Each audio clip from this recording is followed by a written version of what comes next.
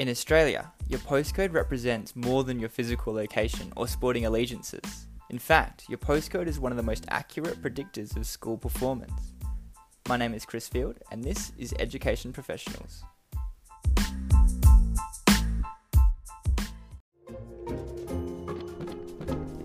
Every child is born with the potential to learn and achieve, but household income, ethnic background, even the postcode they live in can radically impact their future.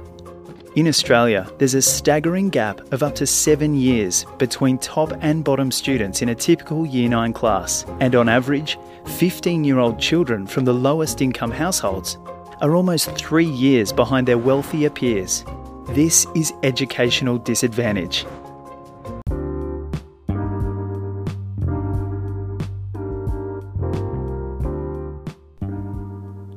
The statistics are confronting.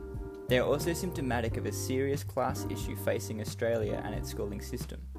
In this episode, we ask the question, how do Australian schools serve to consolidate class inequality in society? And what can educators do to reverse the trend? We interview a teacher seeking to implement equitable change and hear just how complex these issues are, and examine the contribution of governments, elites, and neoliberalism in drawing class divides in education.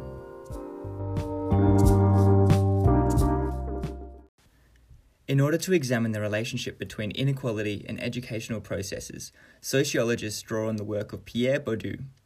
While inequality is often conceptualized in economic terms, Bourdieu contended that social classes are formed through the accumulation or lack of cultural, social, and economic capital. Cultural capital describes the collection of ideas, skills, and dispositions that a person may possess to increase social mobility, the movement of a person between classes. Social capital refers to the networks of relationships a person has that offers resources beneficial in gaining power. And economic capital refers to the financial means by which a person may access social power within society. The socio-economic status, SES, of a school, postcode, person or family considers a combination of these concepts and often draws on wealth, income, occupation, and education.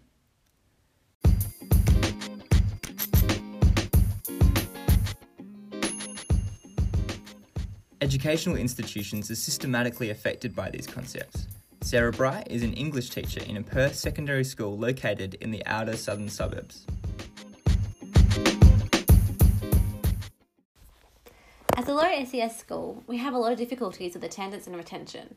As students progress through school, we're finding that they are less likely to attend as regularly because they don't see the benefit of higher education, and in many cases, neither do their parents. Students with low SES, such as those in Mrs. Bright's class, experience a high degree of cultural, social, and economic capital disadvantage. The 2015 Dropping Off the Edge report outlines that low economic capital is a central factor in experiencing education limits. Reports from the Australian Bureau of Statistics agree, revealing that while just 11% of the most advantaged quartile do not complete their final year of secondary schooling, this number accelerates to 39% amongst the most disadvantaged quartile. Aimed at redirecting these statistics, schools must offer a range of vocational curriculum and work experience opportunities for students who would otherwise consider leaving school. While this policy may provide alternative pathways to successful completion of school and increased employment opportunities, it remains heavily influenced by student and school SES. Mrs. Bright shares her experience. Vet and work experiences are great pathways for our students. However, placements really rely on quality networks. Parents of students in a higher SES school may utilise their networks to offer placements in quality and diverse fields. But my students don't have the parents with the same networks. It falls on our staff to find suitable placements within the local area. We're limited to our surroundings, and so the same placements are offered in the same fields of work. It can be really limiting to a student's opportunities.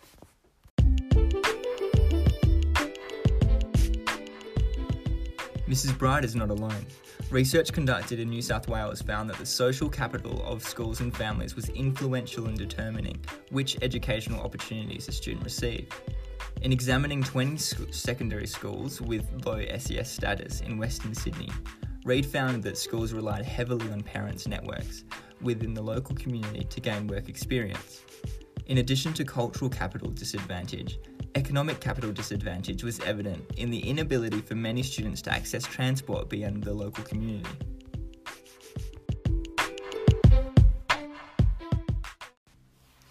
Many of our students travel to school on foot or by bike and would find it difficult to use the limited available public transport to travel longer distances. But even if they could travel, our students wouldn't be able to simply show up in a city office wearing clothes within their budget range.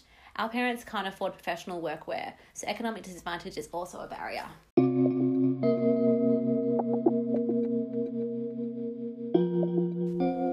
So do schools serve to consolidate class inequality in society? Unfortunately, to some extent, they do.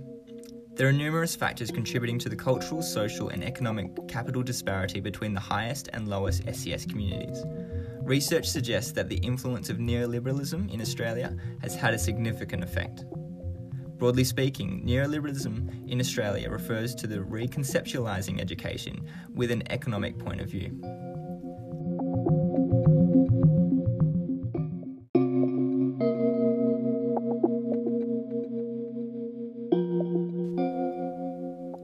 Education expert John Smith describes the effect of neoliberalism, commenting school inequities do not result from unintended or uncontrollable forces, but rather from deliberate collaboration between educated classes responsible for determining the nature of schooling and capitalists with an interest in controlling the minds and actions of citizens. I think the teaching community is generally pretty cynical towards government involvement in education. We've had too many ministers from both sides seek to revolutionise education by rehashing some form of traditional direct instruction model that prioritises preparation for employment. It always includes some standards models with high level accountability and testing. That's a far too narrow approach to education. It's not just governments that tend to view education within neoliberal terms. The 21st century has seen a significant rise in the influence of corporations in education. The Centre for Independent Studies, CIS, was set up by a conglomeration of mining companies including Shell, BHP and Rio Tinto. CIS campaigned for the use of commercially manufactured curriculum packages based on direct instruction to low SES schools in Australia. The centre succeeded implementing programs which, as some argued, would produce secondary school graduates that would fit the corporate needs of the companies. The Cape York Aboriginal Australian Academy initiative is an example of a CIS-recommended program that drew controversy regarding the absence of large amounts of student data and conflicting evidence on the effectiveness of the program. Moreover, in 2015, board member Stephen Swartz was appointed chair of the ACARA board. This appointment represented the integration of corporations backed by elitists into the education system.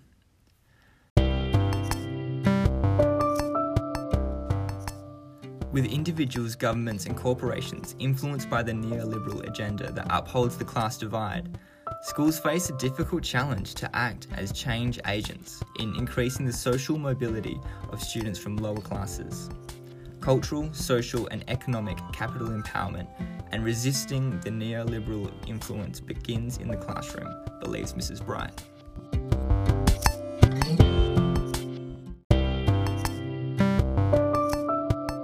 We have to be intentional about remaining student-centred in our classroom. We need to provide educative experiences that value students' existing knowledges, skills and cultures.